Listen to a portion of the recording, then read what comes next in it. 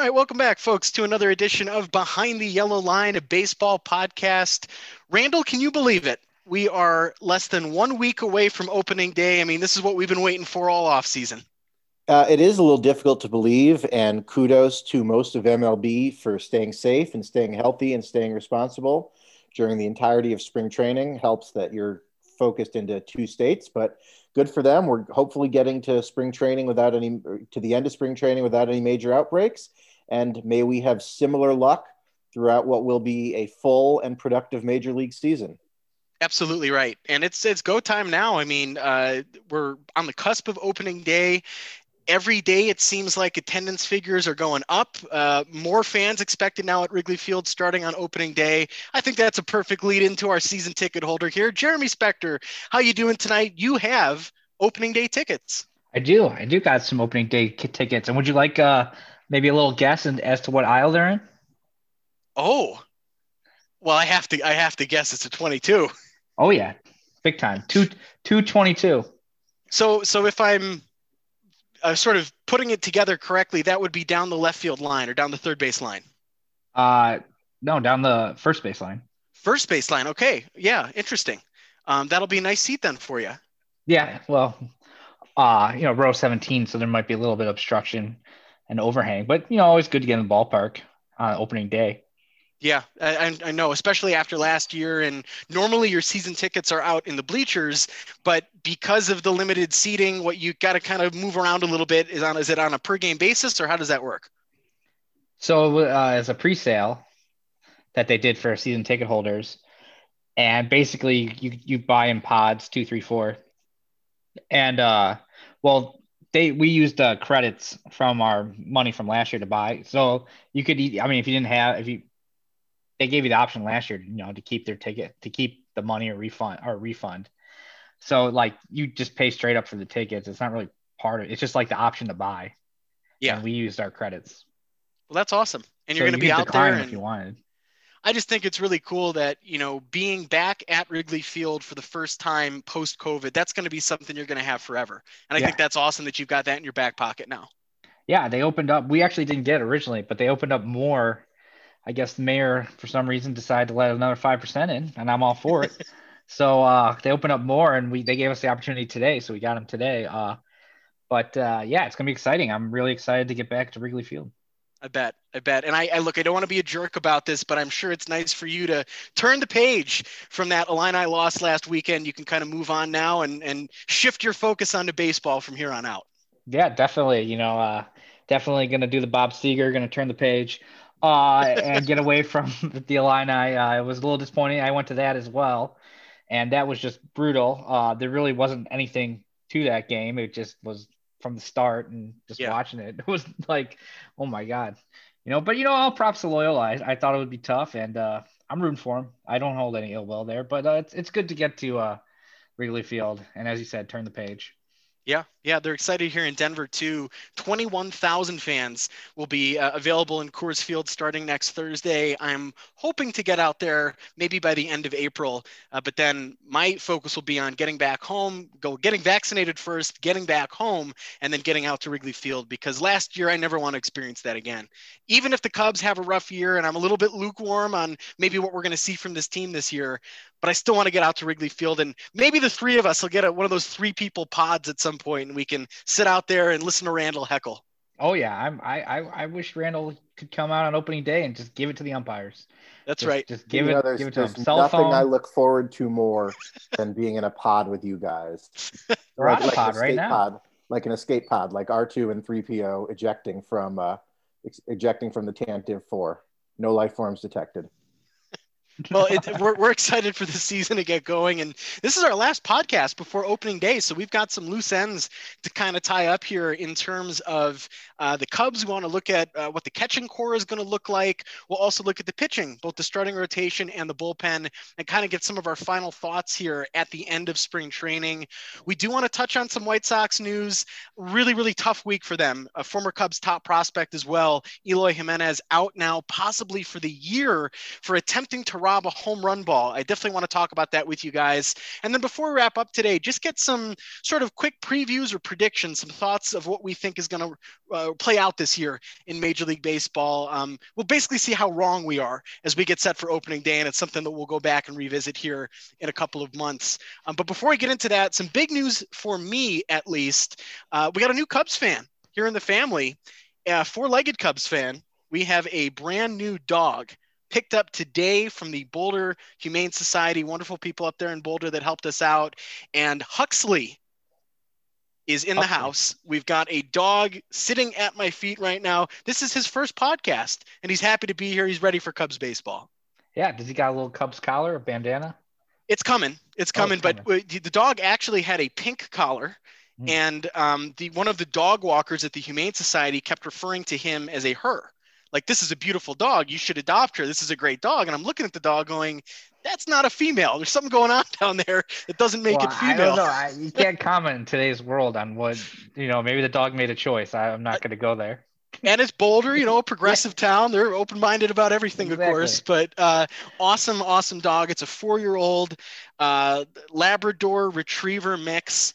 We were actually looking at a different dog that we were sort of leaning towards. Maybe this is going to be a good fit. And there was a dog walker walking Huxley, and we liked its demeanor. A couple of dogs charged it. It didn't seem interested. It kind of gave it the Randall. The dogs just sort of backed off. Perfect. So it sort of passed the test of really good demeanor, really attractive looking dog, and he's 4. So he's been through some things. We don't know a whole lot about his backstory. We know he's from Edinburg, Texas, which I had to look up on a map. It is way the hell down there. It's basically on the border with Mexico. Somehow that dog ended up in Boulder, Colorado, and now it's living right here in lower downtown Denver. So we're just thrilled to have Huxley here in the house, and I hope he gets good Cubs baseball to carry him through his first season here with the team. Yeah, definitely. Always good to get a border dog. That is pretty incredible. I wonder how he migrated all the way from Texas. He flew. Yeah, he just Boulder. He flew. All that, the migration, all the people from, and I'm one of them, here in Illinois, California, and Texas that seem to have migrated to Colorado. He said, yeah, I like what they got going on up there in the mountains. I'm going to go hang out with those guys. It's a growing state, growing city. He wanted to get in on it. Ronan, congratulations to you on adopting a new member of the family, and many happy years ahead. To Huxley and to you. We just got to keep him healthier than Eloy. That's the whole goal here. He's not jumping up over any fences. No, he's been pretty chill up to this point, and he's perfectly quiet. We haven't really heard him. He's not barking at anybody or growling or anything yet. So, well, after he hears our episode of the podcast, he may start vocalizing. How can you pick that guy for? So give it time. Right. He'll give a few reps out there to you, Randall. We'll get a picture of him too out on the new Twitter account just to get him out there into the world and see. Everybody can see Huxley then, and we'll kind of keep him updated. But we're just very excited. It's been a stressful day and an exhausting day, but a perfect time now to talk Cubs baseball. And I did want to start off with some trivia. I've got a really, really quick 3 questions. I'm not going to eat up a lot of time because we've got a lot of Cubs baseball that we want to talk about. But as you guys know, I like to do the themes. And with a new dog in the house, today's theme is dogs, and we're going to take a look at some famous Cubs dogs over the years and see how well you guys do. Let's start with the Hall of Famer, Mad Dog, Greg Maddux. When you think about Greg Maddux's career, unbelievable in so many ways, a Cub for a long time, an Atlanta Brave obviously for a long time. Greg Maddux finished with 355 career victories. Jeremy, how many of those were as a Chicago Cub? How many were as a Chicago Cub? That's a good question. I'm going to say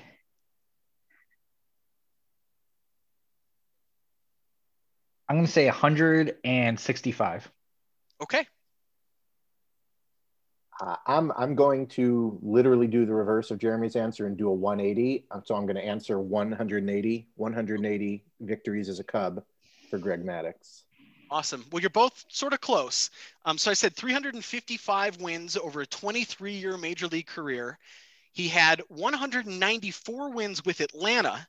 Second most was with the Cubs, 133 wins over 10 years as a Chicago Cubs starter. Yeah, a little high. Went a little high. I was just thinking like 10 years, the average of 16, so I went 160. But that probably was too much, especially since the last year he was only a half year. Sure. And Now his start was only a half year. Right. probably. And he wrapped up his career. He had a couple of years in LA, a couple of years in San Diego. With all of that in mind, where do you think he won more games between those two places? Petco Park or Chavez Ravine? Now, is this a question of with the team or specifically in the ballparks? Randall's all about the nuance, making sure it's right. I just mean with the team. With the team, I am going to go the Dodgers because I think he might have been with them a little bit longer, and that was not the end of his career. San Diego was, so I'm going to guess the Dodgers. I'll go opposite Randall. I'll guess the Padres because he was traded to Los Angeles and then he signed with San Diego as a free agent. So I'm gonna guess the Padres. So it was the Padres, 20 wins, 20 losses over 60 starts with San Diego. With the Dodgers, 8-7 over 19 starts. But it looks like he did end his career again with the Dodgers. He was with the Dodgers in 06, ended up again there in 2008. And that's how the Mad Dogs Hall of Fame career came to a close. But I thought that was a good place to start. A second question here. We're going back to an all-time great Cubs team from our lifetime, 1998. Jeremy knows where I'm going with this. Lance One Dog Johnson, one of the Cubs center fielders that year. He finished third on the team in stolen bases. He actually wrapped up that year with 10 stolen bases. That was third highest on the team. Who finished 1 and 2 on the 1998 Chicago Cubs in stolen bases? The 1998 Chicago Cubs, 1 and 2. Wow. I'm going to guess that number 1 was I'm going to guess Sammy was one of the top 2, although that might be a little late for that, but I'm going to guess Sammy. And the other one, I don't know. I'll guess Morandini. Okay. Randall, any other thoughts in there? Boy, stolen bases on the 1998 team, not in my wheelhouse. So I'm going to guess Sammy is number 1 because Sammy, a little younger, still ran more in that time. So I'm going to guess Sammy number 1, and I don't necessarily have a guess for number 2. So I'll just put Sammy in that number 1 spot. Well, you guys are right. So Sammy did lead the 1998 Chicago Cubs in stolen bases with 18. This was not a team that ran a whole lot. His percentage wasn't very good either. It was 18 stolen bases, 9 caught stealing. So not a really good ratio there. Mickey Morandini, the former Indiana Hoosier, the dandy little glove man, second on the team, 13 stolen bases in 14 tries. Lance Johnson was third. He was 10 for 16. And then other than that, really nothing. A whole bunch of guys had 4 stolen bases. Jose Hernandez, Mark Grace, Manny Alexander, and Brant Brown. A couple of other guys who picked up stolen bases that year. Scott Service, the catcher, with a stolen base on the year. Henry Rodriguez, probably the last guy that I would think of on the 98 Cubs stealing a base. He swiped one that year. A couple other interesting guys on the bench, Tyler Houston, and then another Indiana Hoosier, Kevin Ory, with 1 stolen base, 1 caught stealing in 64 games with the 98 Cubs. So definitely not a team that was known for running, particularly in that era of baseball. But how about that? Sammy, 66 home runs. His OPS was just over 1 and led the team with 18 stolen bases. He really did it all that year.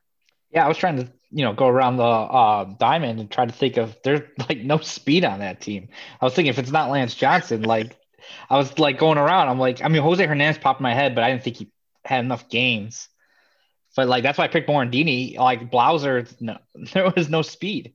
Henry Rodriguez, no. Yes, Sosa's base stealing ability doesn't get talked about a whole lot. Well, he was a younger man. He ran quite a bit. 32 stolen bases in 1990 with the White Sox, 234 steals for his career. Obviously, the home runs are mostly what people talk about when we talk about Sammy. But as Pat Hughes likes to say, he ran quite a bit as a younger man. So maybe an underrated part of Sosa's skill set in the early part of his career. Yeah, he was 30-30 guy. That's right.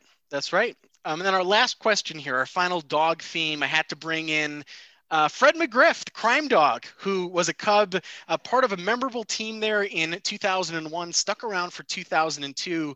McGriff had a long major league career, 19 years in Major League Baseball. He played for a handful of teams.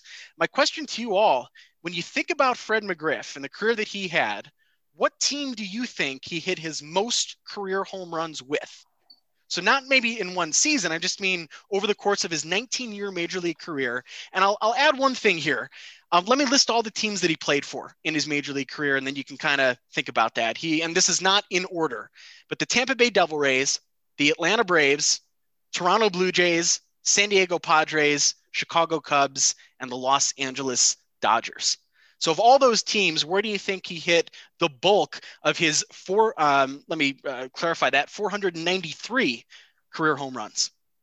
So I know he was involved in some major trades with the Blue Jays and the Padres. I believe he was traded for Robbie Alomar. That was just a pretty big trade.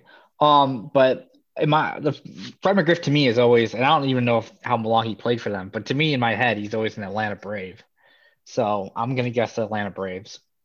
I'm going to go north of the border. I'm going to guess the Toronto Blue Jays. Really good guesses from both of you. So in terms of where he hit the most home runs in his career, it was Atlanta. It was pretty close, though, 130 home runs in 5 years with the Atlanta Braves. He had 125 home runs in 5 years with the Toronto Blue Jays. But Randall, I'm in a giving mood. Huxley's in the house. I'm feeling good to get a pup here in the house. One thing that he did in Toronto that he never did in Atlanta is he led the league in home runs back in 1989, 36 home runs as a 25-year-old with the Toronto Blue Jays, and that was the best in the American League that year. Well, good to know that all it takes is you being in a giving mood for me to echo out a partial victory in trivia. Well, good stuff all the way around there. I wanted to lean into the dog theme. So to have Greg Maddux, the Mad Dog, One Dog, Lance Johnson, and then Fred McGriff taking a bite out of crime in his time with the Cubs. He was on one of my favorite Cubs teams of all time back in 2001. And there's an interesting story with that too, because he didn't want to go to the Cubs. He fought that tooth and nail, eventually going to the Cubs. And honestly, that delay in him not agreeing to go earlier may have cost them a playoff berth because they really had a vacancy until he came on board. He hit 7 home runs in 49 games with the Cubs that year, had a pretty solid season in terms of home runs in 2002. He was a 38-year-old for that Cubs team in 146 games. He hit 30 home runs, had an OPS around 900. So decent year on a really bad team in 2002, but that set the stage for 03, Destiny, and everything else that came after that. So good stuff from you guys all the way around there. And the MVP though today, Huxley, no question about it. Definitely Huxley. Huxley, Rookie of the Year and MVP. He's going full Ichiro on us. Wow. And what did it take like 12 days or something for McGriff to okay that trade to the Cubs?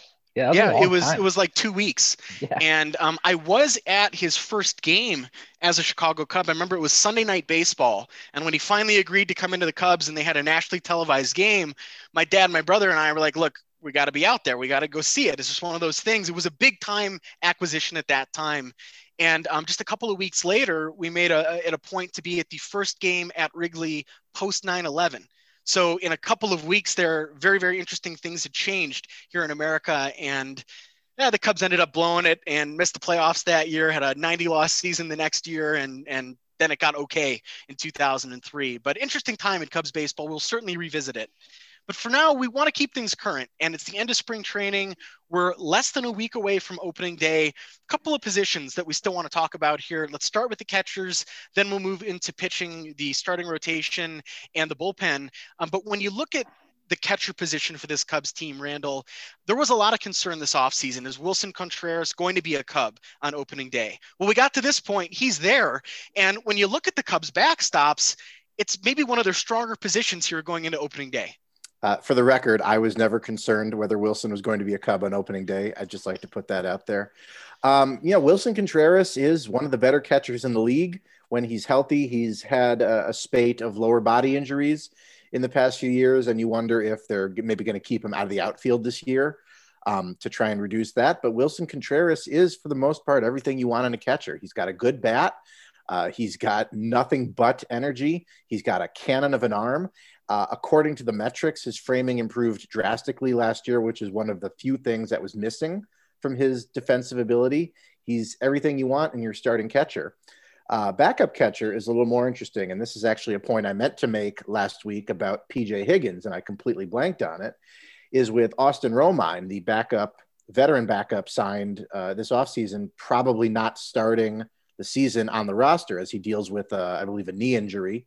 PJ Higgins is probably your most likely backup catcher. He will require a 40-man spot to be cleared for him, and that might cost the Cubs a fringe arm that they might have hoped to keep in the minors or at the alternate training site and hope and bring it along. I don't necessarily know who the candidate for clearing that spot might be, but that's something to watch for. Is you're always at risk of losing guys on the fringe you might want to try and keep and work with as you add your minor leaguers to the 40-man roster at the end of spring training. So that's something to watch out for when they add PJ Higgins, is who gets taken off the 40-man. Yeah, definitely. So going back to what Randall was talking about, Wilson. Wilson, I didn't think he'd get traded either, but he's an interesting guy. As Randall mentioned, he's very excitable, behind the plate. He's an athletic guy, probably one of the more athletic catchers. So in the past, to me, that's always kind of been a negative a little bit because he moves around so much behind the plate, but he's really kind of settled, especially when he's trying to do pick throws, he's really kind of settled down, I feel like, over the past year, to get, because you want a quiet catcher, one that the pitcher feels comfortable throwing to. Framing, is a big deal with that. So Wilson had so much movement, but, it's nice to see him, as Randall said, drastically improve those metrics. And to go with PJ Higgins, if I remember correctly, I think PJ Higgins started off, I think he was drafted as like a second baseman and they moved him to behind the plate. I feel like he went to Old Dominion or something, but it doesn't matter when they drafted him. And so it would be interesting to see because I feel like he's the guy that's probably going to start the team. I think Romine was out running or something, but he's still, got a ginger knee, so I don't expect him to make opening day. So it'd be interesting to see if PJ Higgins gives him any sort of flexibility, with middle infield or infield. If he, I think he started off as a middle infielder. Jeremy, you are correct, as you so often are. PJ Higgins was drafted out of Old Dominion, as we said last week, in the 12th round of the 2015 draft. In his first season in the minors with the Cubs, he actually played second base and third base. I played the infield exclusively, second base, third base, and a little bit of shortstop. He did not make his first appearance at catcher in the Cubs minor league system until that next season, 2016 at South Bend. So you are correct. He was drafted and began in the Cubs system as a middle infielder. It's always fun, to look at that. Guys that started in one position that segue into something else. Jeremy, correct me if I'm wrong here. Wasn't Randy Wells a catcher when he was first a minor leaguer before transitioning into a pitcher and then a starting pitcher? Does that sound right? It does sound right. I'm not exactly sure, but I do believe he did. Yeah, I think he did transition from catcher. I know his brother played at Illinois. He was punter on the football team, Forey Wells, but he came from downstate. And I'm trying to think of where he was because they drafted him out of the community college. Belleville, right. Yeah. And by St. Louis. And so, I think he was a catcher. Pedro Strop was a catcher. Right? Pedro Strop was, I believe, an infielder. An infielder. Okay. Pedro Strop was, but he was a in his own words, he could field just fine. He couldn't hit for what, and so they moved that shortstop's arm to the mound. Kenley Jansen, a very famous example of a converted catcher. He actually played in I believe the 2006 World Baseball Classic for the Netherlands and played catcher in that World Baseball Classic, and he was moved to the mound not too long after that. Again, you got these guys who are position players with strong arms, maybe not a lot of hitting ability, and organizations try and get a lot of value out of that arm. Anthony Gose, former major league outfielder who's still bouncing around as a hard-throwing pitcher. I don't believe he's made the majors as a pitcher yet, but it's not terribly common, but it does happen where you got these strong-armed position players who can't hit their weight, and teams will take those arms and try them out on the mound. Yeah, I was actually, when I confused Pedro Strop with Carlos Marmol, I was thinking Carlos Marmol, I believe, was a catcher. And speaking of Kenley Jansen, I believe he caught Clayton Kershaw in the minors. Wow. It's just neat. It's cool seeing guys change positions and then figure it out. There's other examples too. Rick Ankiel ran into all those issues on the mound. And who's that? The guy who made the majors both ways. Brooks Kieschnick. Brooks Kieschnick, absolutely, a former Cubs top prospect. I remember a Cubs magazine calling him the human Swiss Army knife. Infielder, pitcher, and pinch hitter. I mean, today a guy like that, they might develop him both ways. Two-way guy. It's something that's interesting and changing in baseball. And we see like Ohtani in Anaheim. This is a guy who's a very good pitcher and also a competent hitter. And if you can do both, maybe that's what's coming. Maybe that's this next era of baseball that we're going to see over the next 10, 15, 20 years as athletes get better, as the training systems from, let's be honest, like little league up to high school into the minor leagues and all the way up to the majors. It's a completely different ballgame right now than what it was 15 years ago. Maybe we will start to see more two-way players here, other than Anthony Rizzo, of course, who's established himself as doing a little bit of everything for the Cubs here the last couple of years. Career ERA of 0.00. It's awesome. I think it's really neat when players sort of reinvent themselves or get a second wind in baseball by finding another position. And it just goes to, I think, show you how impossible it is to get to the major leagues and to stay up there, but that some players, the difference in them maybe becoming a major leaguer is a coach somewhere in A-ball saying, you know what, you need to get off the mound and move to second base or get behind the backstop. That happens to some guys. It works out. Other guys, their career just never goes anywhere. And we don't know who they are because, you know, their career comes to a halt. But I think with regards to the backstop, this is a position the Cubs have quite a bit of depth in. And the reason why I was worried about Wilson Contreras being traded in the offseason is he's got so much value. He's an elite backstop. Certainly offensively, he's very much improved his framing to the point that when he was first up, you know, around 16, he was terrible behind the plate. He's gotten much better there. It's something that teams value. But when I think the Cubs get to opening day here, you've got one of the top catchers in baseball starting, Austin Romine, who eventually will be on this team once he can get healthy. This is a guy that's been on very good teams in New York, one of the better backups in baseball. And then PJ Higgins, who got the start today behind the plate. He was catching the Cubs opening day starter in Kyle Hendricks. There's depth there. And I think that that's a strength that when you look at this Cubs roster going to opening day, I'm not worried at all about the catcher position. I think they're going to be just fine there. And now I'm wondering, is there a possibility Wilson could be extended? You know, maybe he is one of the guys that is going to get a contract extension and he is going to be around moving forward. He's only going into his age 29 season.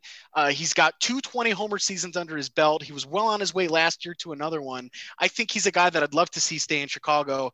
If the financials make sense, if the Cubs are going to be aggressive here over the next couple of years, in my opinion, they're a better team with Wilson Contreras there than not. Yeah, I think they're a better team with Wilson. I don't think that I don't feel like that's probably a pressing need for them right now to extend him because first of all, they have all the guys right now they're probably working on. You know, before we even came on here, I saw Heyman tweeted out that the Cubs had made an offer to Anthony Rizzo. Excellent. And that, you know, there's still a bit of a gap, but he was talking about, you know, there's a week left before the season. So yeah, that text from Rizzo's agent must have come through at about 9:00. That the Cubs made an offer, but hey, man, make an offer, but that they had already made an offer. So we'll see. But you know, the one thing, you know, you talk about catcher as a strength. The other thing is catcher is kind of also a strength in the Cubs minor system. So yeah, I wouldn't necessarily be surprised if they do make a move with Wilson because depending on how like Miguel Amaya looks or some other guys they have in the minors, that's a place where they could possibly reload. So absolutely. And the thing that's frustrating about Amaya is we didn't get to see him last year. We don't know how much he's developed. We do know that he fell off, for example, like the Fangraphs top 100 prospects, but that they also said we didn't get a chance to see him. We don't really know what's there. They were kind of going off of things that they heard from scouts and things like that. So it's going to be very interesting across the minors this year, actually seeing those guys play again and getting a sense of who has developed in the last year, who's taken some major sets back. But I think that the Cubs catcher, majors and minors, like you're saying, Jeremy, it's an area of strength for this team going into opening day and beyond. And that's a plus. An area that we've got a little bit more concern about is pitching. Although starting rotation has had a really good spring. For what it's worth, the main four guys, Kyle Hendricks, Arrieta, Zach Davies, Trevor Williams, they've gotten their work in. It's been a promising start for them. I don't know how that's going to carry over into a full season, but Randall, I think you've got to at least be encouraged that everything we're seeing up to this point, particularly Arrieta and Williams, they appear to be healthy and things look better than they have the last year or two. Yeah, you're either going to perform well in the spring or you're going to be underwhelming in the spring. If it's going to be one or the other, you might as well perform well. Trevor Williams, we've talked about it on a weekly basis that he's been in that pitch lab trying to get a different shape, as they call it, on that slider, trying to get more of a sweeping motion. And so far in the spring, it seems to be working pretty well for him. Zach Davies, you know, I don't know that I liked him much when he was with the Brewers, but that seems like that's because the Cubs could never hit him. But he's going to be kind of a poor man's Kyle Hendricks. He's going to go out there and he's going to mix up his pitches, and he's going to probably be reliable more so than not, as long as he doesn't walk a lot of guys. Kyle Hendricks, you don't have to worry about. He's going to be there for you no matter what. And Jake Arrieta is kind of the X factor here. If he can, he's never going to be obviously 2015 great again. Very few ever will. But if he can be a reliable next turn in that rotation guy, then your rotation, it's not necessarily going to be a strength, but it's not going to be as much of a concern. And all offseason, all we talked about was the fact that their rotation is as thin as it is. And if you have 4 guys who you feel reasonably confident in, you know they're not going to blow anybody away, but if they're going to give you solid work every time through the rotation, you are in that much better of a spot. And spring has made it that much easier to have that limited degree of confidence in this rotation. Yeah, the one thing we talked about, I feel like with these guys is that the Cubs are really kind of betting on their own development and pitching infrastructure. Like they're betting that they can take these guys and get more out of them than somebody else could. Arrieta returning, they're going to get more out of Arrieta than Philly got, or Trevor Williams coming here, they're going to get more than what Pittsburgh had. And so they think that Tommy Hotovy and Mike Borzello and the pitching infrastructure and the pitch lab, as Randall mentioned, that they're able to, increase guys' value or increase their abilities. They think that they have that ability. And I feel like with pitching, I kind of feel like that's something that's like more likely to do with pitching than with hitting. Cause like with pitching, I feel like you can change a grip, you can change an arm angle, you can try to develop another pitch. I mean, it's not easy, it's difficult, but it's there. And if a guy figures something out, then he can figure it out. I feel like it's a little different with offense. You kind of, you can't really do that. I don't feel like, but with pitching, I do feel like you can, I'm not saying that any of these guys are going to be elite pitchers, but I think you can, get, decent outings out of them. They're not going to, hopefully they're not going to kill, the staff. Trevor Williams has looked pretty good in the spring. Arrieta's looked, as you mentioned, all these guys. Another guy who we haven't talked about, and we've talked about in the past, but we don't know how he'll be if he makes a team or not. Shelby Miller. Shelby Miller's looked pretty good. That's a guy that they're talking about maybe could be doing some starting. With, as Ronan you've mentioned in the past few weeks, that there's no guarantee on innings with any of these guys because of last year with the shortened innings. You're not going to get a whole bunch of, you have to get like 600 innings out of these guys, but who knows where they're going to come from. So you're going to want more arms. And if a guy like Shelby Miller, you could get more out of him, who knows? So it's looked pretty good. The pitching has looked good. Now it's spring training. So obviously whatever, but as Randall said, it's better to look good than not look good. Right. So you'd rather healthy. go. Yeah, exactly. They're healthy. You'd rather go in feeling good, feeling confident than the alternative. Kyle has struggled a little bit, but as we all know, we've all have faith in Kyle, so we think he'll be fine. But so the rotation, I've been pretty surprised by the rotation, and it's a little, I'm feeling a little more optimistic towards it. For sure. And we have mentioned, I think last week too, when we were talking about the infield defense should be a strength for this team all around the infield, even regardless of who's at second base. It seems like Nico has earned that job, but whether it's Bodie, whether Sogard's over there a little bit, the infield defense, the main guys, Bryant, Baez, whoever's at second, Rizzo, they're going to be fine. And that's going to help this starting rotation. We know these guys are locks: Kyle Hendricks, Jake Arrieta, Zach Davies, Trevor Williams. Jeremy, today, who's your 5? Who earned that spot? Well, right now, I still think it's going to be Alzolay. I know that he got another option. The arbitrator gave him one, so he could they do have the option of not having him make the team if they feel like somebody else. But he pitched pretty well. Was it last night or night ago? So he looked pretty good last night. Yeah. So he looked pretty good. I feel like it's still him. Mills hasn't really done much for me. I still think he'll make the team. He'll probably be like a long man and maybe, with Alzolay. And as I mentioned before, who knows? Shelby Miller could come out of nowhere and grab that 5 spot or at least get a significant rotation time. But I think as of right now, I still would go with Adbert. I still think he has the most potential. He might have the most potential of anybody on, the staff outside of maybe Hendricks, because he's the only guy with actual like elite stuff. I'm not necessarily elite, but he can throw the fastball 95, 96. He has decent breaking balls he's developing. So I think that's something you would want to have in the rotation. Randall, what do you think? I was maybe somewhat inclined to think that Adbert might be the odd man out given the extra option year and given the numbers game. But I think you kind of have to put him in the rotation to start the season. He's put in so much work, and the Cubs have given him every opportunity to show that. And as Jeremy said, a night ago, the Thursday night game, he pitched great, 5 strikeouts in a relatively short outing, I believe. And he is really your only starting pitching option who has any kind of big strikeout ability. I think you kind of have to start him as your number 5 man, and maybe, as Jeremy said, keep Mills as a long man in the bullpen, maybe even a guy you piggyback with Adbert. A time or two through the rotation, you count on Adbert for 4 or 5 and then turn it over to Mills and see how much he can give you the rest of the way.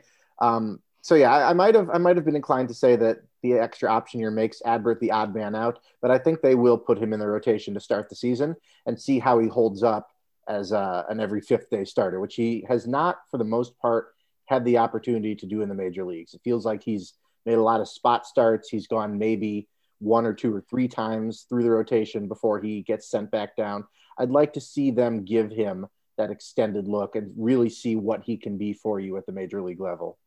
And usually, I haven't really quite looked at the schedule this early, but often there's a lot of off days early in the season. So it wouldn't surprise me if they go with more of a 4-man rotation early and Adbert doesn't really get a lot of time. So maybe that would be a reason why you don't start him and maybe use somebody like Mills. Walk me through this though. So an arbiter basically ruled that Adbert gets a 4th minor league option. That's a huge break for the Cubs. That gives them unbelievable roster flexibility. Walk me through what happened with that though. So I didn't really follow it super closely, but it has to deal with the fact that with the pandemic last year and the shortened season, especially with minor league guys. And I'd have to really look through. Maybe Randall has more details on it. But, it was up to arbitration on certain guys as to whether or not they qualified for an extra option. Somebody else recently was just denied one. So interesting. Randall, do you have more details on it or no? I was not really aware that it was being arbitrated over. I saw the reporters come out with the information when it had apparently been decided. But, the question of service time is always in flux, it seems. Question of who is a Super 2 every year, who gets that, who is arbitration eligible that much more quickly.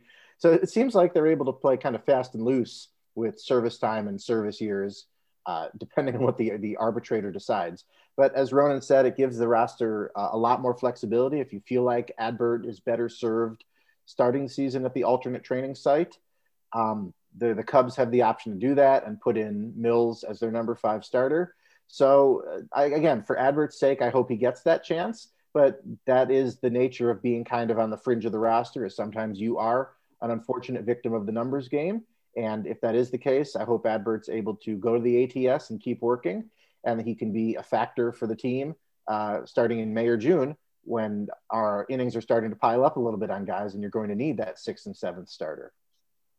Well, I hope Adbert doesn't.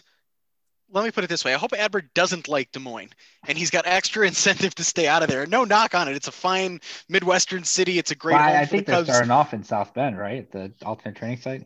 Sure. I just mean, though, the option's good for the year. So at some point, if he's not performing well, there's that threat of, look, you can play at Wrigley Field every day, or you can go back to Des Moines, Iowa and hang out there. And sometimes that helps, I think, having maybe a less attractive AAA site than a fun city where there would be distractions for a major leaguer. Yeah, and it wasn't something that was specific to Adbert. It was there was a group of guys that were in Adbert's situation, multiple players that had some, and the MLBPA filed grievances on their behalf to try to get this out and deal with the options and the situation. And so I'm not exactly sure of the details, but that's what happened. And there has been a bunch of rulings on different players, and Adbert was ruled to have a 4th option, so qualified for him. But the good thing about the alternate training site is it seems like they will be playing a schedule this year against other teams. I'd seen that the White Sox have talked about they're playing the Brewers, and they're actually going to play a game against the Cubs at Guaranteed Rate Field, the alternate training sites. I think they have a 13-game schedule. Will that be open to the public? Because if I lived at home back in Chicago, I would be there. But I thought it was interesting that they're going to play a game against the Cubs. I guess it'd be like B squads or whatever. I for That's one, neat. can't wait to see that South Bend Schaumburg alternate training site rivalry develop. Almost as exciting as the Geneva Rosemont rivalry between Kane County and the Chicago Dogs.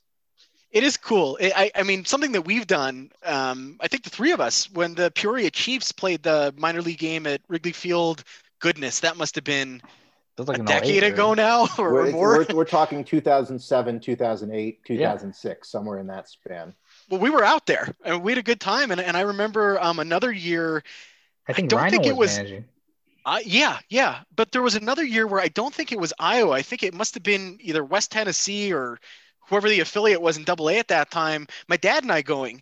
And what was really neat about that is when I go to Wrigley Field with my dad, we generally never sit in the bleachers. And that's because, he's a little older guy. He doesn't like the not having the back seat, right? Former college football player, his knees are all messed up. He wants to be able to sit back when he's at the ball game. But it was very fun that we went to a minor league game and we ended up sitting. We changed sections in that ballpark like every other inning. We started in the upper deck. We moved to the lower deck. We went out into the bleachers and ended up watching a couple innings out there. And I thought that was pretty cool. I think it's great when minor league teams play in the major league ballparks. And that's something that I would make a habit of going to if I could. I was actually just telling somebody the other day, if I lived in Phoenix, the Arizona Fall League would be a constant for me. I'd be out there all the time. I think it's a wonderful event. It's amazing. It basically gets nobody to attend those ball games. We are correct, by the way. July 29th, 2008, the Ryan Sandberg managed Peoria Chiefs against the Kane County Cougars at Wrigley Field. 32,000 fans present. Unbelievable. That's a pretty good number. I was gonna say, I think Iowa played there. Peoria played there, but I've been a few times. I enjoy going to the high school All-American game at Wrigley. Yeah, that's always a fun thing to go to. You see a lot of guys end up in the majors, pretty early on. And, the three of us were at one of those. We went to one of those, and it's not very packed. It's open. You basically just walk right in. I don't even think they really charge. So tickets are free. You walk up to the box office and you ask for a handful. Yeah, and sit wherever you want. So it's always fun to see. You can just go wherever you want. Walk around Wrigley, some baseball out. I'll get into a ballpark any opportunity that I can get, and I'll say something that's been neat here in the last like 2 or 3 days or so. They're getting Coors Field ready for opening day. Video board's been on, PA system has been on. They actually lift a giant, I think it's a Toyota 4Runner on top of the video board. It's like I don't know, it's an advertisement, right? But it's one of the things that it's Dinger's car. Once I see Dinger bring that Ford in, or not a Ford, I think it's a Toyota. Once I see Dinger bring that in, it's like, okay, we're ready for opening day here. We're on the cusp of it, and they start next Thursday as well. So I'm excited. It's just fun to see the ballpark coming back to life, knowing that people are going to be back out there. But if you want to laugh about something, 2 Instagram accounts that I think are worth looking at. They're both very, very similarly related right now. Look at any post on @Rockies. And every single comment is sell the team. The owner sucks. Why do you guys get rid of Nolan? The only other team right now that I'm finding that consistently on is the Chicago Bears. You go in there, they're just announcing, I don't know, some charity event, and all of the comments are sell the team. Andy Dalton sucks. It just makes me laugh. The Andy Dalton announcement was amazing. It was. They tweeted out some QB1 with they did the first one. That was a little later. The first one, when they signed him, they tweeted out, and it was like this big, like, oh, Cubs signing Andy Dalton, or Bears. It was like some tweet, and oh my God, that ratio on that tweet was amazing. Yeah, I'm really upset that the Cubs traded Yu Darvish for Andy Dalton. I'm not sure what the thought process was there. I ended up, really quick aside, and then we'll talk about the Cubs bullpen. I ended up in a restaurant here in Denver yesterday. I've been off most of this week, building up to bringing Huxley home, and was in there, and they had Intentional Talk on the TV on mute. And it kind of had my attention because they were doing their Colorado Rockies preview. So, I like just seeing Charlie Blackmon and some of the guys here on the team. But the new co-host, along with Kevin Millar, I don't recognize the guy, but he's from the Chicago area. He's a White Sox fan. He's a Bears fan. And he's, I think, a Blackhawks fan. Those were the teams that he had listed. But it was basically a list of what are your favorite things and least favorite things in the world. And he said Chicago Bears football is one of his favorite things. The teams that he hates in the world, Chicago Bears football. And I get it totally. It's like, I love the Bears. I want the Bears to be good. They have sucked by and large, just about every year of our life. There have been a couple of decent runs in there. We saw a Super Bowl appearance. We saw another NFC championship with Cutler. But other than that, my God, it's been awful. And there's really no hope in sight that it's going to be great anytime soon. It's one good year out of every 5 or 6. And it's like the 90s Cubs. It is. And, 2018 will always haunt me. I honestly think that team would have at least made it to the Super Bowl if not for their complete head case of a kicker. That season will always haunt me, 2018. Well, I thought 2010 would if Cutler didn't get hurt. Yeah. Well, I got to ask you this, Jeremy, too. After a 10-win season. Jeremy, you have been at a lot of sporting events in Chicago over the years. You've been at some big moments. Just a couple of ones that kind of come to mind for me. You were at Game 7 of the NLCS in 2003, the Kerry Wood Homer game before obviously things didn't end well. You're a Blackhawks partial season ticket holder. You're a Cubs partial season ticket holder. You're a Bears season ticket holder. Was the double doink the single lowest moment that you've had at a sporting event in Chicago? The double doink was incredible because I didn't even feel anything. I was just in disbelief. I couldn't believe that happened. And for my seats, it was the end zone on the opposite side. I see. So I saw it and I was like, I actually didn't realize it double doinked at the time. I thought it just hit one pole. One upright. Because one upright, yeah. Because if I remember correctly, did they ice him? Because I thought he made a kick before that, and then they iced him, and then he did it. And the first one looked good, and I was pretty confident about it. I'm like, all right, we're going. And then they did it, and I was just like, oh my God. I was in disbelief. It was weird because I was in total disbelief, but yet I expected it. Yes. And I was like, that's the perfect way to end this. And the crazy thing was, I remember going, he had all those issues during the year. I think I went to a game against the Lions and he doinked 4 of them and 3 of them were extra points. And I think he had a doink against Miami earlier in the year. And it was just you knew he was going to doink it. But I didn't actually see the double doink. And there was, oh my God, walking out of there, there were a lot of swear words. I can just tell you that. A lot. But I was just oh my God, I can't believe that just happened. I was in disbelief, almost like how I was this past weekend against the Illini, because I was just I don't know what to say to this. We just got our ass kicked. But there was nothing I could say. But there I was just that was just disbelief. It's over. Cold, sick horror is the term I like to use when you watch something like that in sports.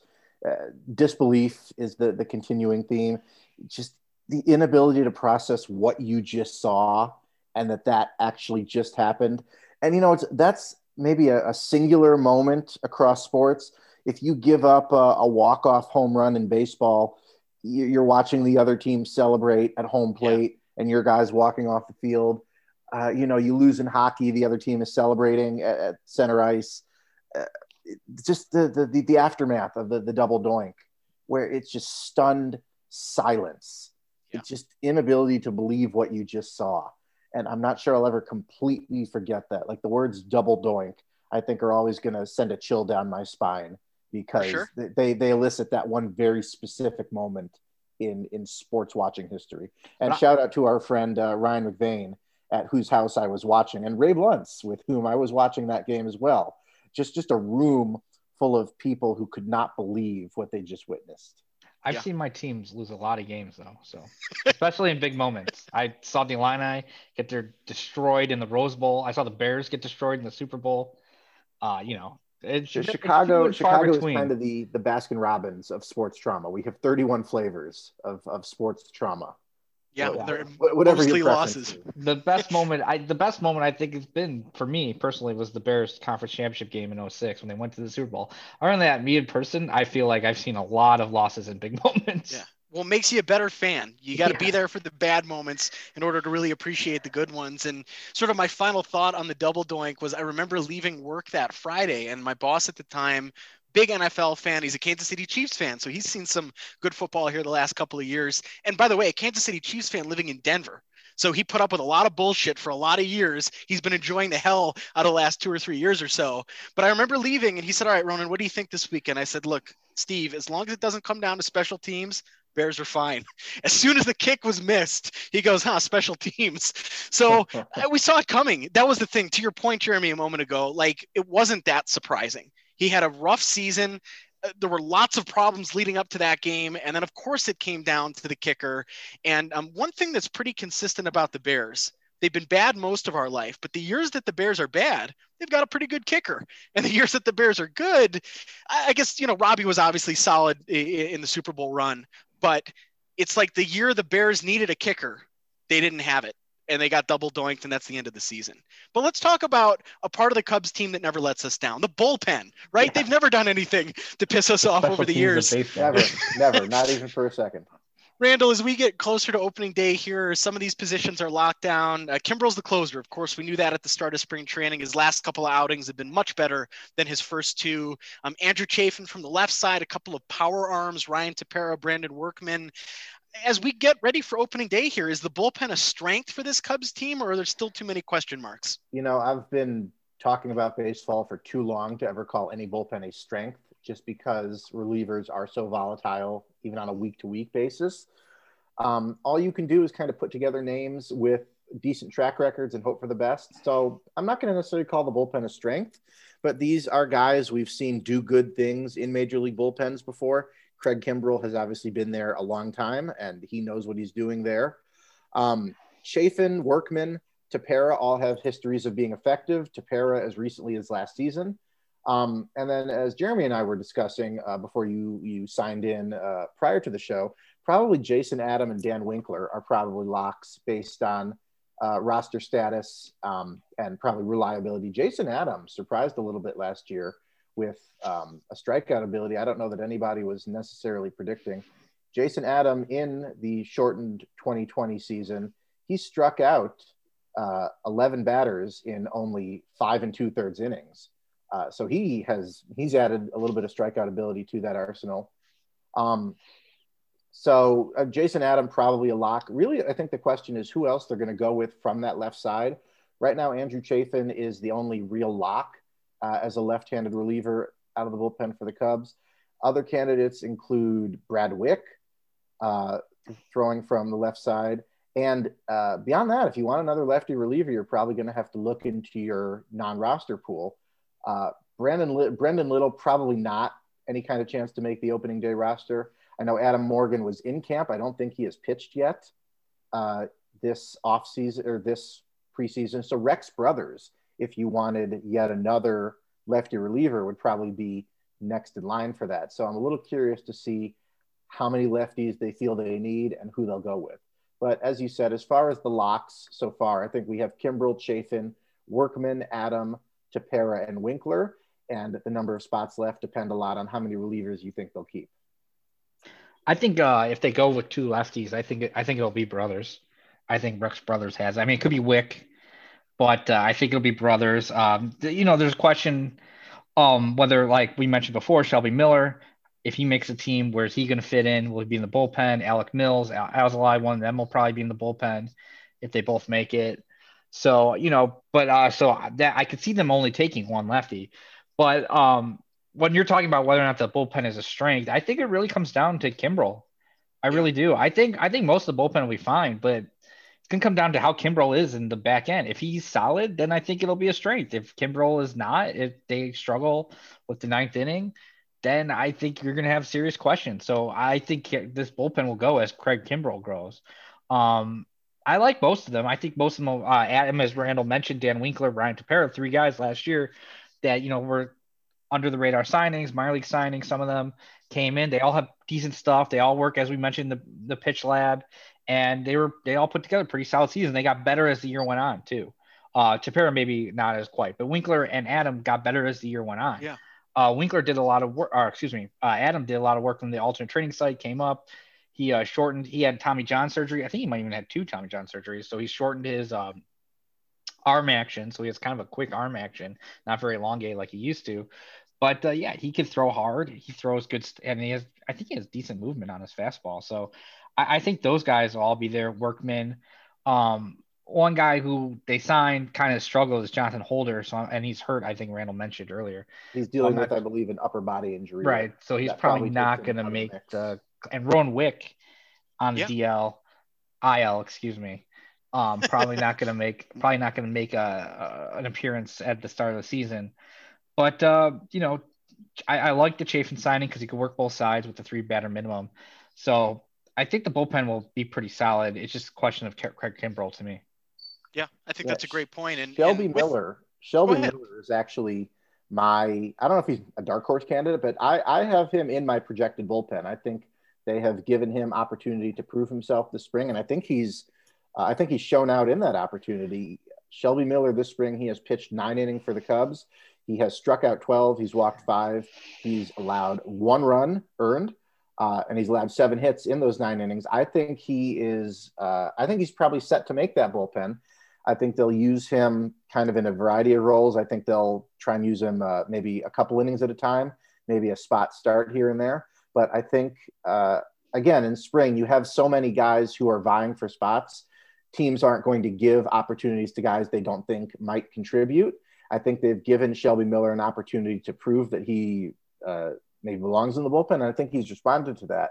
So if I had to pick one guy from the non-roster pool that I think is going to make the bullpen, Shelby Miller would be my pick for that. And in fact, he pitched twice in this past week, both outings an inning, both outings 2 strikeouts. So I think he's going to make that opening day bullpen personally. I think they're going to give him a try, and I think they're going to see if he can be an effective middle reliever with strikeout ability. Well, that's a perfect segue, Randall, because I want to make some predictions. So I got a couple of things here. I just kind of want to rapid fire go through this here, starting with the Cubs. Randall, I want to start with you. Wins. Where do the Cubs finish? How many wins this year for the 2021 Cubs? I'm going to go. As I was writing out my picks before the recording, and Jeremy can vouch because I was kind of writing these out loud. I'm going to try and keep the homer picks to a distinct minimum throughout here, but I am going to pick the Cubs with 90 wins and an NL Central Division title. That's where I'm going to put the Cubs. I think you got a lot of guys with a chip on their shoulder and something to prove. And as much as I am typically loath to try and put faith in things like that, chips on shoulders and things to prove, it's my team, so I'm allowed. So I'm gonna pull rank here, and I'm gonna say 90 wins and a division title for the Cubs. All right, Randall's going with 90. Jeremy, final win tally for the Cubs this year. Well, I thought I was going to be optimistic, but apparently I'm not as optimistic as Randall. I was going to go with 87 wins, and I thought that was going to be a nice optimistic total. So I'm going to go with 87 wins for the 2021 Cubs. Jeremy, we're going to, in a minute here, make our playoff predictions, but you got me wondering here, is 87 enough for the division? Is 87 enough for a wild card this year? I think 87 will be enough for the division. All right, so you're both calling division winners. Champs. Okay, 90 wins from Randall, 87 from Jeremy. I'll be the pessimist here in the group. I think this team's going to be 500. I worry about a slow start, and I think that there is definitely talent on this team, particularly when you look at the lineup 1 through 9. It's a very solid offensive team. I'm just not sure all these guys are going to be around come August 1st. And if that's the case, the wins are going to drop off rather rapidly in the second half of the year. So I'm going 500, 81 wins for the Cubs this year. I hope I'm wrong. I hope I'm very wrong here. I want this team to win more than anything. I'm just not too optimistic that they're going to make it happen this year. A couple more questions, some sort of predictions. There's so much variance in this team. Yes. 90 wins doesn't seem out of the question. 75 wins wouldn't necessarily seem out of the questions. There is a lot of variance, and there's not a lot of margin for error. So you're not necessarily wrong with your. I'm never wrong. Well, right, sure, we'll go with that. Let's talk about offense for a minute here. Jeremy, who do you think ends up finishing number 1 on the Cubs in terms of offensive WAR this year? Offensive WAR. I am going to go with Joc Pederson. I think Joc Pederson's going to have a big year.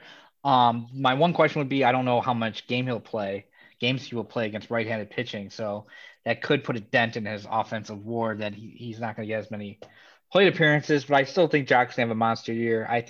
So I'm going to go with Joc as topping the offensive WAR. Randall, who you got on offensive WAR leader? I'm going to go with Javi. I'm going to have Javi as my offensive WAR leader for the Cubs this year. Okay, and I'll split the difference here. I got faith KB's going to have a great year, and I'm trying to stay optimistic that maybe he's sticking around. So I see Kris Bryant bouncing back, having a great offensive season. He'll be the everyday starter at third, so he's going to get plenty of at-bats, assuming he can stay healthy. So I'll go with Kris Bryant there.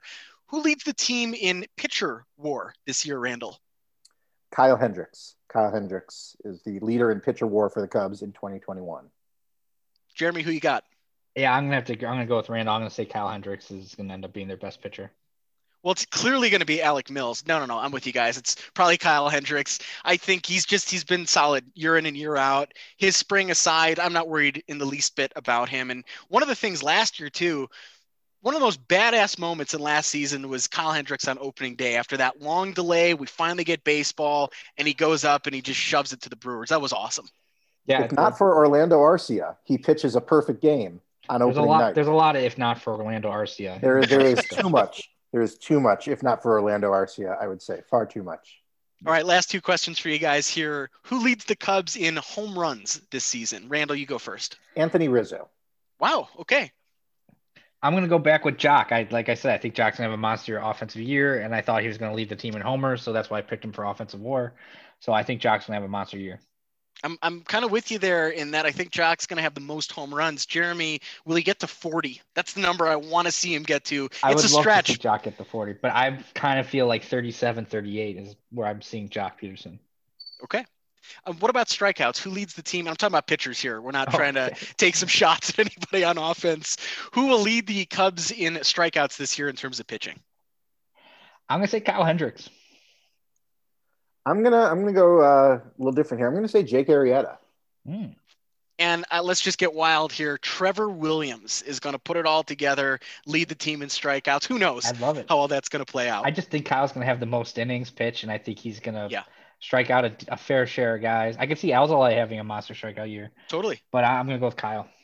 And I'm not trying to beat up Alec Mills either. I mean, that no-hitter last year was honestly probably one of the rarest no-hitters in Cubs history. I mean, a lot of things went right for it, but he did it. He pulled it off. Another Cubs no-hitter at Miller Park, which is great. But goodness, I just don't have a lot of optimism that he's going to be more than, a bullpen arm and an occasional spot starter for this team this year. I just don't have a lot of faith. If he's in the rotation every 5 days, I think that's going to be concerning. Yeah, I agree with you. He's another one of the guys that they all kind of fit the same mold. But when he gets weak contact, he looks pretty good. When he doesn't get weak contact, he looks pretty bad. And it's hard for a pitcher to control that to me, but some guys have that ability. So we'll see. For sure. Well, I definitely want to make sure we make some predictions here on the American League. I want to talk about who we think is going to win a Cy Young, Rookie of the Year, MVP. But before we get into all that, I think the White Sox injury is important. We got to talk about it because it certainly changes the landscape of the American League. If you haven't seen the footage, it's one of the most bizarre things you'll see happen in spring training. The White Sox have one of the premier young offensive players in Major League Baseball, a former Cubs prospect, Eloy Jimenez, in left field. We've talked about whether or not he should be a DH. So here he is in a spring training game, the final week of spring training. Ball is launched over his head. He makes an effort at robbing a home run in an exhibition game, although he missed the ball by about 15 feet. He ends up hanging on the outfield fence, suffers an injury. He gets carried off or taken off the field. I don't want to be too dramatic there. We find out yesterday the severity of that injury. It is a torn pectoral tendon. Randall, he's out 5 to 6 months. Now, I don't want to beat up Eloy. I don't want to beat up any player for hustling, for putting effort on the field. But this injury is horrible. One for a 24-year-old offensive star, but there was no reason for this injury to happen, and now he's out maybe for the whole year. Like you said, it's important to walk the line between sympathy and maybe criticism here. But as you also said, and again, for people who haven't seen the footage, he was nowhere close to robbing that home run. Like it wasn't even he had a chance on it. That ball was, if he had an arm twice as long as he does, he still might not have gotten it. And, and again, I don't want to criticize him too much, but I think a lot of the instinct that maybe have him misjudging fly balls, even at normal depth, last year when he got caught in the net down the left field line, important to sustainably farm your left fielders. I think kind of those same instincts allowed him or encouraged him to try and go up and rob a home run that he had no chance of robbing. And we see it cost him dearly. And I know even when it happened, Steve Stone on the broadcast was kind of doing his best to walk that line. He was saying, these games don't matter. Why would you go up and try and do that? And, you feel for him. He's a great young hitter. He's a cornerstone on the offensive identity of that team. And they're going to have to try and find a way to replace that. And you hate to see anybody get hurt in a meaningless exhibition game. Yeah. And you wish him a speedy recovery. Maybe he can be back at the end of the season, as Kyle Schwarber did some years ago. But it's terrible to see. And you hope going forward, maybe the White Sox reconsider his playing left field for them. I think that's such a good point. And Jeremy, maybe you're getting into this too. This is more on the White Sox to me than Eloy. He has no business being in left field. Now he's out there playing, right? I'm not going to fault a guy for hustling. I'm not going to fault a guy for trying to win baseball games. My problem is the White Sox didn't go out and get a proper outfielder like they should have this offseason. They're trying to force a guy into left field who very clearly isn't a left fielder. Now he's hurt, and you lose one of the best bats in the American League for the whole year. It's just, this is on the White Sox, Jeremy. At least that's how I feel.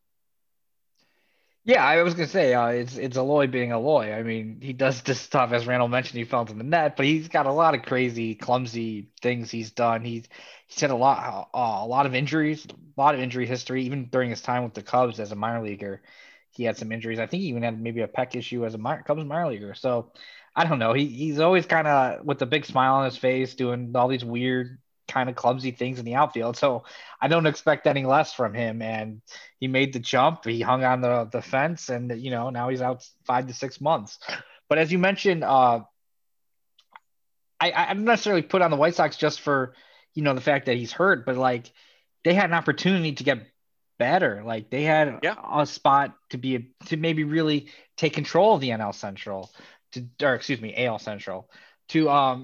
where you could move Eloy to a DH where he's much more naturally fitted. You're obviously not going to risk as much injury there. And you could put in an outfielder. They signed Eaton for right field, but they still had outfield spots. There's still opportunity to sign bats that would make them better. And now they don't have the depth necessarily to make up for the loss of an Eloy. Like now they have your left field is like Adam Engel, who's hurt, by the way. So he's also hurt. And Larry Garcia, like if that's a platoon in left field, that's like basically, no offense to those guys. I mean, Adam Engel apparently he can only hit in spring training and against the Cubs, I feel like. But those are kind of zeros out there. And now they're taking a guy who's never played above high A ball, who never really, I'm not going to say he's never really, demolished any balls. Like he wasn't like an elite. I mean, he's a good prospect, very good prospect, elite, but he's never played above high A ball. And they're like, he's never really played in the outfield. They're like, oh, by the way, and Andrew Vaughn, like you're going to try to make the majors and let's put you in this position you've never played before, really. So it's like, what are you doing there where they have Vaughn there? And so it's like they're kind of doing the same thing, even worse, I feel like. Because at least Eloy had some experience playing the outfield. I feel like Eloy grew into his body and he was already clumsy, and now being bigger, he's just even clumsier in the outfield. But putting Vaughn out there, I don't really quite understand that either, because he's slow, and like it's not really like a guy who people thought of as being an athlete to play in the outfield. Otherwise, he probably would have played in the outfield. He wouldn't be stuck as a first base DH type. So I don't know. It's a big loss, and I agree with you. It goes back more to me on the White Sox management for not planning better in the offseason, because you can't expect your guys to be healthy 162 games. You're not going to expect, a guy to miss a season, but you still need to have, I've talked about this. I believe in marginal value. I believe in having a strong bench, strong depth. You need to have guys to come up and take over for the time that your studs are going to miss. Like maybe they miss a month, maybe they miss 2 weeks, 4 weeks, who knows, but they're going to miss time, and you need somebody to fill in that gap a little bit. And I don't feel like the White Sox did enough over the offseason. I'm with you. I think they went cheap when they should be going for the kill. And a perfect example of that would be their starting rotation. Like you have an opportunity to get Trevor Bauer, the National League Cy Young winner last year, and you go, no, I don't want to give him $100 million. Let's just go get Lance Lynn. That'll be fine. Like you got to go for it now if you're the White Sox. This is the time to win. And you're a much better team with Eloy in that lineup as a designated hitter not being hurt. And I'll say this, I can't tell you how many phone calls I had with Ray here over the last year and a half, where I've said, they got to get him out of left field. You got to make him a DH. And it's not now like rubbing it in. I feel terrible that one of the great young players in baseball is going to maybe miss the year. And we don't know how he's going to recover from this. We don't know what this is going to do to the rest of his career. Major League Baseball is better. The sport is better when the young stars are playing. I don't want to see the White Sox win the division this year. I do want to see one of their best players out there competing. And now he's not out there. Why? We all know he's not a left fielder. So I think it's a huge missed opportunity for the White Sox. And if I were a Sox fan, channeling my Ray here for a minute, I'd be so pissed off Well, that you might not this. watch. You might be out on a year. Well, it just feels like in Not that far. 2015, the Cubs went for the kill and they went out and they got John Lester. And that was probably the difference in them getting to where they needed to be and then winning a World Series. They didn't settle for a second or three-tier pitcher. They went out and got the single biggest free agent signing in team history. The White Sox had that opportunity this year and they didn't take it. And I think, and this is sort of segueing into our next segment here, I think it's going to cost them the division. Just to finish up on that, compare them to the San Diego Padres.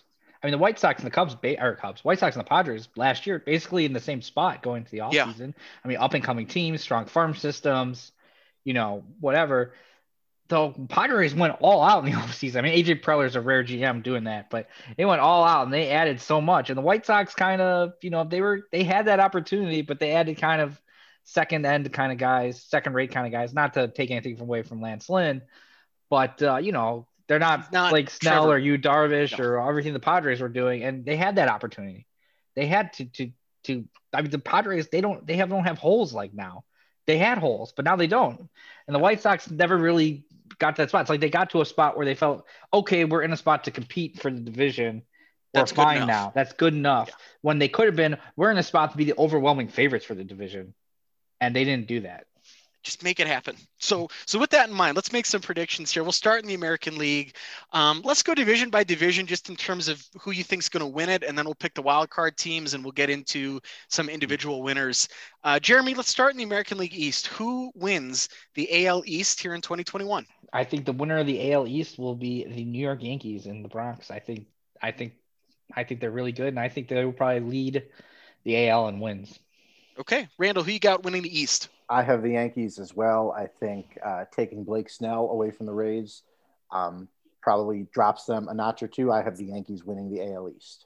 Awesome. I'm with you guys. I do think New York is going to take it. I'm pulling for Toronto, though. They've got a wonderful young lineup, very exciting team. I hope they give a Yankees a run for it. It's nice to see some fun baseball up in Canada again, too. So that's going to be worth keeping an eye on. Although they will not be playing baseball up in Canada. That's right. That's right. Hopefully, yeah, at some point. But they're starting a year in Florida, right? In Dunedin, playing at their minor league facility. They're going to make their way north over time. I think they're going to start off in Dunedin, eventually get to Buffalo, hopefully get to Toronto, migrate up north as the Blue closest thing we've seen to a barnstorming team in decades. Mm-hmm. All right, Jeremy, American League Central. Are the Twins the team to beat now? Well, you know my feeling on the Twins. I thought they were the team to beat before the Eloy injury. I think they're now even more the team to beat. I think the Twins take the AL Central. Randall? I also have the Twins. You can count out the Tigers. You can probably count out the Royals, and that leaves the Clevelanders, the White Sox, and the Twins. I don't think Cleveland is going to be a huge factor necessarily, especially with Lindor gone. And so that leaves the White Sox and the Twins, and we just spent the last 10 minutes talking about how the White Sox lost one of their best hitters. And so kind of by default, I have the Twins winning that division. I'm with you. The Twins are a very good team. A team I think that is going to compete, not win the division, but I think they're going to be more difficult than maybe you were saying there, Randall. Kansas City, they've got enough guys in that lineup. They kind of had an aggressive offseason. I don't think they're going to be better than 500, but I think they're going to be a team that is going to cause a lot of headaches for other teams in the American League Central. But we're in agreement. The Twins are going to take the Central. So that leaves the West. Who do we have, Randall, winning the American League West? I have Joe Maddon's Los Angeles Angels of Anaheim of California of the United States winning the American League West this year again. Of the Western Hemisphere. I think that's not a division with kind of a ton of great teams in it. The Mariners, they'll be right there 5 games out of that second wild card spot in late August again, as they always are. The Astros are going to be a little bit of a question mark as George Springer leaves and they kind of try and get back to their pre-garbage can days. And elsewhere in that division, the Rangers, I don't think they're going to make a whole lot of noise. Maybe, like you said, they might be like the Royals, a team that has a say in who wins the division, even if they don't do so themselves. I think the Angels, this is the year that they put it together. They've added some decent pieces this offseason. You have a healthy Shohei Ohtani. That's foreshadowing, by the way. You have a healthy Shohei Ohtani. hopefully back on the mound and in the lineup 3 days out of 5. I think the Angels put it together this year and they win that division. Who you got, Jeremy? AL West. I think they're going to come back. I got those, the can pounders down there in Houston, trash cans. I got the Astros. I think they're going to have a strong season. I think they're still good. Altuve, Correa, they're still all there. I mean, I know Springer's gone, but I still think they have it. I don't. Every year you think like the Angels will be decent, and they're usually not. So I think I'm gonna go with Houston. That's fair. There is kind of Angel overrate syndrome every spring, and I may be victim to that. But these are predictions, so we can take the swing. That's right. And you know what, Randall? I'm a victim too. I got Anaheim taking the West. I want to see it happen. Mike Trout is the best player in the American League. He deserves to be back in the playoffs. He's got some help around him now for the first time. And you know what? You get Dexter Fowler and Joe back together. There's a little bit of magic there. They got Q. I think they're going to compete, and that division is going to be winnable for them. So let's see Trout back in the playoffs taking the West. As we wrap up predictions on playoff teams, Randall, your other wild cards, your 2 wild cards in the American League, who you got? I have the White Sox as wild card 2 in the American League, and I have the Rays as wild card 1. Okay. Jeremy, how about you? I have my wild card 1 as those migratory Blue Jays. I think they're going to do it. And then I'm going to go with a little bit of a surprise for my wild card 2. I think Oakland's going to pull it out. I always feel like they always end up a little bit better than people expect them. So I think Oakland will find a way to sneak in there. Yeah, I'm with you there. I was debating Oakland. I'm going to go with Toronto and the White Sox. I do think the Sox are going to get in there. All things considered, they still have a very solid team, even with Eloy out. And I don't know, maybe he will be back earlier than 5 to 6 months and be able to provide some support down the home stretch. Last question on the American League before we go into individual players. Who wins the pennant? Yankees for me. Yankees. That's not fun enough. Joe Madden. Anaheim gets hot. They're going to the World Series. Let's have fun with it. Ronan on the side of the Angels. Let's talk about individual awards in the American League. The 3 that I wanted to ask you guys about: the MVP, the Cy Young, and the Rookie of the Year. Let's start with MVP. Jeremy, who do you think takes the American League MVP this year? Well, I might have a little theme here, but I'm going to go with Giancarlo Stanton. I think Yankees. I think he's going to have a monster year if he's healthy. He always hits hard, and I think he's going to have a monster homer year, probably like 50 home runs or something. Randall, who's your AL MVP? I have Shohei Ohtani winning the AL MVP. I think if he's healthy for a full season and he pitches even competently over a full season's worth of starts and is an offensive force in the lineup 3 days out of every 5, I think that's going to be very hard to overlook as most valuable player in the AL. That's a great guess, Randall. I like that. And I like the optimism that he's going to stay healthy and be there. I'm going with his teammate, Mike Trout. I know I'm not going on a limb here with this, but again, the best player in the American League. He's revitalized. He's got some help around him. He's got a nice manager. I think Mike Trout wins the AL MVP. What about the best pitcher in the American League? Randall, start us off. Who do you think will be the AL Cy Young? I have Garrett Cole as my AL Cy Young. I think he finally shakes off the trauma from Kyle Schwarber in 2015. And I think he brings home that AL Cy Young this year. What about you, Jeremy? I'm going to stay on theme, and I'm going to agree with Randall. I'm going to go with Garrett Cole, another Yankee. I mean, he's won a Cy Young in the past, so I don't think he has – or did he lose it to Verlander? He was 1 or 2 with the Astros. But, I think Garrett Cole's going to fit in nicely. Last year, weird year, first year in New York. Tough year with the pandemic. So I think like I said, I like this Yankees team a lot. So Garrett Cole, Giancarlo Stanton, I think they're going to do pretty well. I do want to say real quick, I had my original guess for this was Shohei Ohtani as AL Cy Young and Cy Young. I don't think I had them as both necessarily. I think he's going to win one or the other, but I think he's more likely to be a capable pitcher and a good hitter, which combined for MVP, than he is to be a good enough pitcher to win the Cy Young. But I definitely gave it consideration. Shohei Ohtani, AL Cy Young. I definitely considered it. Well, I'm tipping a cap here to Ray. He's going to be very excited. Lucas Giolito is my pick for the American League Cy Young. Big-time power arm, settling into Chicago. I do think they're going to compete this year with him leading the way. So I've got the Sox ace winning the American League Cy Young, Lucas Giolito. So, Ray, I know you're listening to this. this one's for you, buddy. I hope he has a great year too. He's a very, very fun player to watch. And I've actually picked up some interviews that he's been doing on YouTube. I think he talked to Pitching Ninja a couple of weeks ago. He's really articulate as well, well-spoken. He's a very, very interesting guy post-career in terms of broadcasting. Well, I like listening to Giolito talk. He's a cool guy. Comes from a family of actors. Really? So I believe it. He's probably pretty comfortable in front of the microphone and television. He from Harvard Westlake in Los Angeles, which also produced Max Fried and Jack Flaherty. Well, that was a hell of a high school pitching staff. Those are 3 opening day starters at the same high school. I know, at the same high school. Unbelievable. And I think his grandfather was on Seinfeld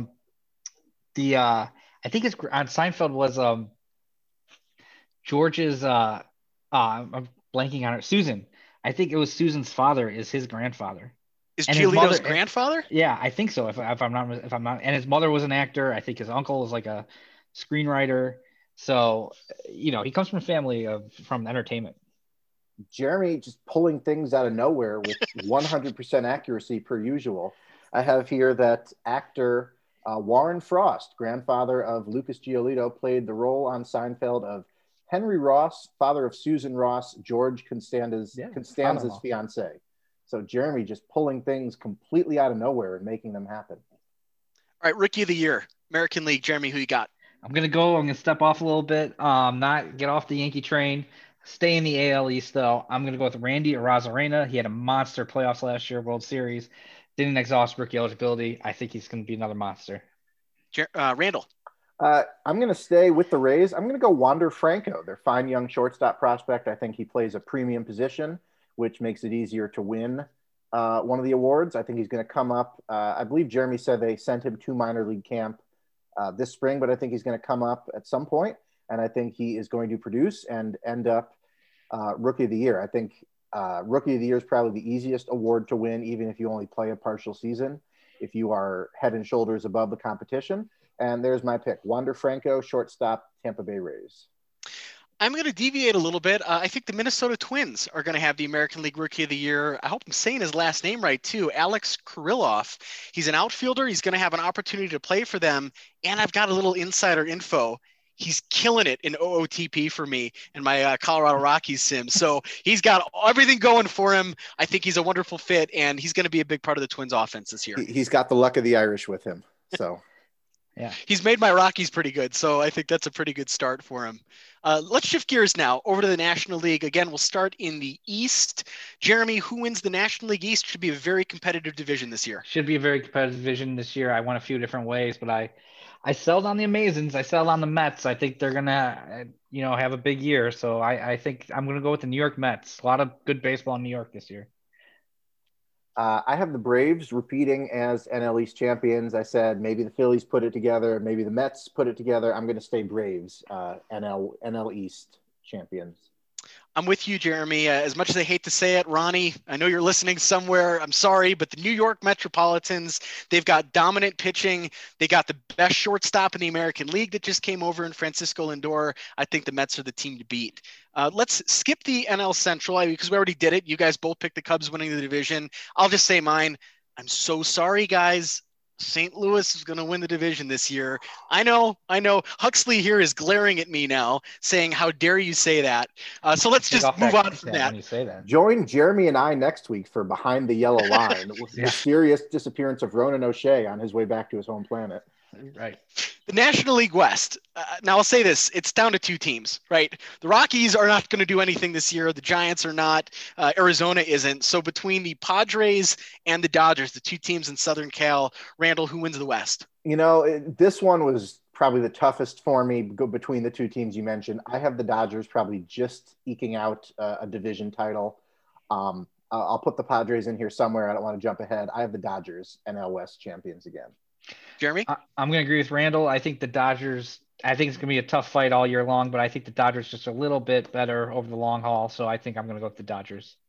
Okay, and I'll deviate here. San Diego, the Friars, they're taking the West. It's their year now. The Dodgers have dominated that division for the last decade, but the Padres are full, and they named Yu Darvish their opening day starter. So they got you on their side. How can I bet against the Padres? With that in mind, Randall, who are your wild card teams in the NL? Yeah, here's where I have the Padres. I have the Padres as being wild card one only by virtue of not being NL West division champions. I think you'll see maybe a 98 win versus 96 win, maybe a lot like the 2015 National League Central where you had wins of 100, 98, 97. I think there might be a situation where the Padres would win any other division in the National League, or maybe even in the American League as well. But I have them as the overwhelming wild card one, and not to ignore what the Mets have done this offseason, I have them as my wild card two in the NL. So Padres one, Mets two, wild card NL. Okay, Jeremy, how about your wild card teams? I agree with Padres. I think, they might not win the division, but they're obviously going to win a lot of ball games this year. And then I'm going to go with the Braves. I think they'll pull it out in the wild card number two. Then a tough fight with the Mets. I thought, a lot about some other NL East teams. I don't really think it's going to come out of Central. I think whoever wins the Central will make the playoffs, and that's it. So I went with the the Braves as the second wild card team. Cool. And I'll take the Dodgers in wild card one, finishing second to the Padres in the West. And then I'm going a little bit different here. Out of the NL East, the Philadelphia Phillies are going to finish wild card two on the shoulders of Bryce Harper. They're going to sneak in there, and then who knows what's going to happen. Randall, who wins the pennant out of the National League this year? Is it the Cubs?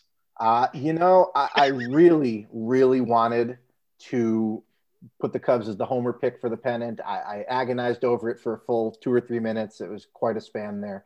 I have the Dodgers coming out of the NL again. Jeremy? I have the San Diego Padres coming out of the NL. Even though they don't win the division, I still have them making the World Series. We're on the same page there. It's going to be an all Southern California World Series. I got Anaheim, I mentioned in the AL, San Diego winning the National League pennant. Wow. Let's pick some award winners in the National League. Jeremy, who's your MVP? So my MVP in the National League, I got Ronald Acuna of the Atlanta Braves. I think he's going to have a monster year. I went through a few different guys, Soto, Tatis, obviously, but I think I really like Acuna, and I think he's going to have a monster year. Even if I don't have the Braves winning the division, I still think he's going to be a force. Randall? Here's where I'm going to put my other homer pick. I'm going to say Tatis is probably the likely winner, but Anthony Rizzo is my pick. Wow, I think motivated maybe by a contract year. I think he has maybe a special season. Brian. No. Brian's got his one. He's got to let Rizzo have the other. I think Rizzo has a special season as the emotional leader of this team and as a great all-around player. So Anthony Rizzo is my homer pick. I will couch that by saying that Tatis is probably the more realistic pick. But if you want to put me on the record for one Anthony Rizzo, please. Right on. Well, it is going to be Tatis, in my opinion. I know, again, that's not going out on a limb or anything, but with the Padres winning the West, he's going to be the MVP, taking that division title away from the Dodgers. Cy Young, Jeremy, who is the best pitcher in the NL this year? I think both Cy Youngs are going to be in the state of New York. I think it's going to be Jacob deGrom. I think, deGrom, obviously has a history of winning a few Cy Youngs, and I think he's still at the top. So I take deGrom. deGrom is my pick as well, staying in the city of New York. And we're totally unanimous there. I think deGrom paces that Mets rotation as they win the East. So who's the Rookie of the Year, the best up-and-comer in the NL this season, Randall? This was more difficult for me just because I kind of had a harder time knowing who is liable to be up and still have rookie eligibility in the National League. I was between two candidates here. Ha-Seong Kim, the import from Korean Baseball Organization for the Padres, over Sixto Sanchez, the fine starting pitcher for the Marlins. And I'm taking Kim as my winner here just because I think it's a lot harder to win Rookie of the Year as a pitcher because you as a pitcher pitching every fifth day, you're competing against position players. You don't have separate consideration. Plus, if you have one bad outing at the end of the season or 2 or 3 in a row, that puts you behind the position player candidates who have the ability to kind of get that back day in and day out. So in a close contest, I'm taking infielder Ha-Seong Kim of the Padres as my NL Rookie of the Year. All right, up to me, I'm going to go with a guy that I feel like you're going to see a lot of tweets about, a lot of mad tweets, a lot of angry tweets. I think we're on the same page here. Coming out of at Randall J. Sanders over this season. I'm going to go out of Pittsburgh. Brian Hayes of the Pittsburgh Pirates. That's where I'm going to go with as our Rookie of the Year. I'm with you. I think he's a budding superstar there in Pittsburgh. And, they've put together some decent third basemen over the years. I'm getting a message here from Huxley saying it's definitely not going to be Dylan Carlson. And I like hearing that. I don't want to see it coming out of St. Louis. So Hayes in Pittsburgh, let him have a hell of a year on a terrible team in Pittsburgh. That's fine with me. Yep. But Jeremy, your prediction is spot on there. Maybe the best prediction any of us have made today. There will be some angry tweets from Randall in the direction of the Pirates third baseman. Hopefully not April 1st. I want to see a win on opening day, but you know what's coming. Oh, there were some probably angry tweets about it last September. I remember him having a couple big games against the Cubs. I refuse to confirm or deny anything without a lawyer present. Have we, I know we picked our pennant winners. Jeremy, you picked the Yankees to win it all. Randall, did you pick a World Series winner a minute ago? I'm not sure I heard it. I have the Yankees over the Dodgers in the World Series this year. Okay, and I have the Padres over the Angels. So we'll see how all that plays out. We will revisit this sometime in October, and we'll see how we fared. But good fun. It's the start of the season. There's a ton of optimism. It's fun to kind of guess what you think is going to happen. We don't know what's going to happen. That's going to play out over the next 6 months. And how about you? I don't know about you guys. I am ready for it. I cannot wait for opening day next week. And it's just time to make this happen. Yeah, I'm very excited. I can't wait for baseball. It's going to be quick. We're going to have baseball every day pretty soon. And it's just going to be a lot of fun.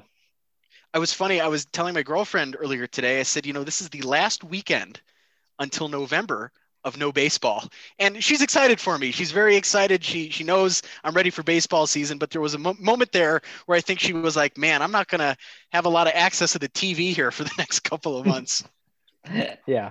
Huxley probably wondering, how often he's going to get to watch Animal Planet with all the baseball on. So hopefully you can share the TV with the new member of your household.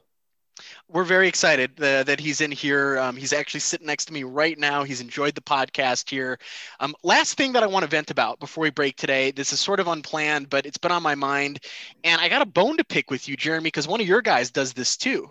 But I was watching MLB Network last night. It was on in the restaurant. And it was on mute, so it was kind of the best way to watch the MLB Network. I didn't have to hear anything. I could just kind of see the visuals on TV. Tony La Russa pops up on TV. What the hell is going on with his hair?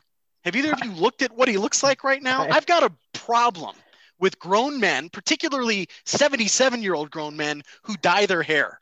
But what he's doing with his hair, I don't know what's going on there. It looks terrible. Looks like a rat or some animal has died on his head. Maybe it's an animal he ran over while driving. He's got. Oh man! Oh my God, Ronan. Tony La Russa is I'm not going to go after his driving ability, but I don't know. I haven't really seen him lately. So he's got a pretty good dye job, you're saying, or a pretty bad dye job. But here's the problem with that. And let me say this from the perspective of, I was in my early 20s when it dawned on me I was losing my hair. Okay, I knew I wasn't going to win that battle. What did I do? I buzzed my head. The worst thing you see are people doing comb overs, people taking pills to try to grow hair. That's insane to me. You got to own it. When you're a grown-ass man and you're dyeing your hair, I think it's one of the worst looks you can have. And Jeremy, the reason I rope you into this, your guy, Brad Underwood, has a ridiculous hairstyle. I don't understand why a 57, 58-year-old man thinks he's fooling anybody with the hair dye. I just think it's a bad look. You got to own it. Have some confidence. Let it go gray. Gray hair on an adult man, it's a good look. I don't know why these people have to dye their hair. And the worst I've seen recently has been Tony La Russa. It's distinguished look. I don't know. A little bit of vanity. I always felt like Joe kind of always did some things, but I'm not sure about that. Really bad hair dyes with Joe as well. Yeah. So, you could always try the Carlos Boozer, where you get the hair painted on your head. But if you remember that correctly, but I don't know. He's a 77-year-old man. He's coming back. He's going to be wearing a MLB uniform, which is not something I look forward to, but who knows?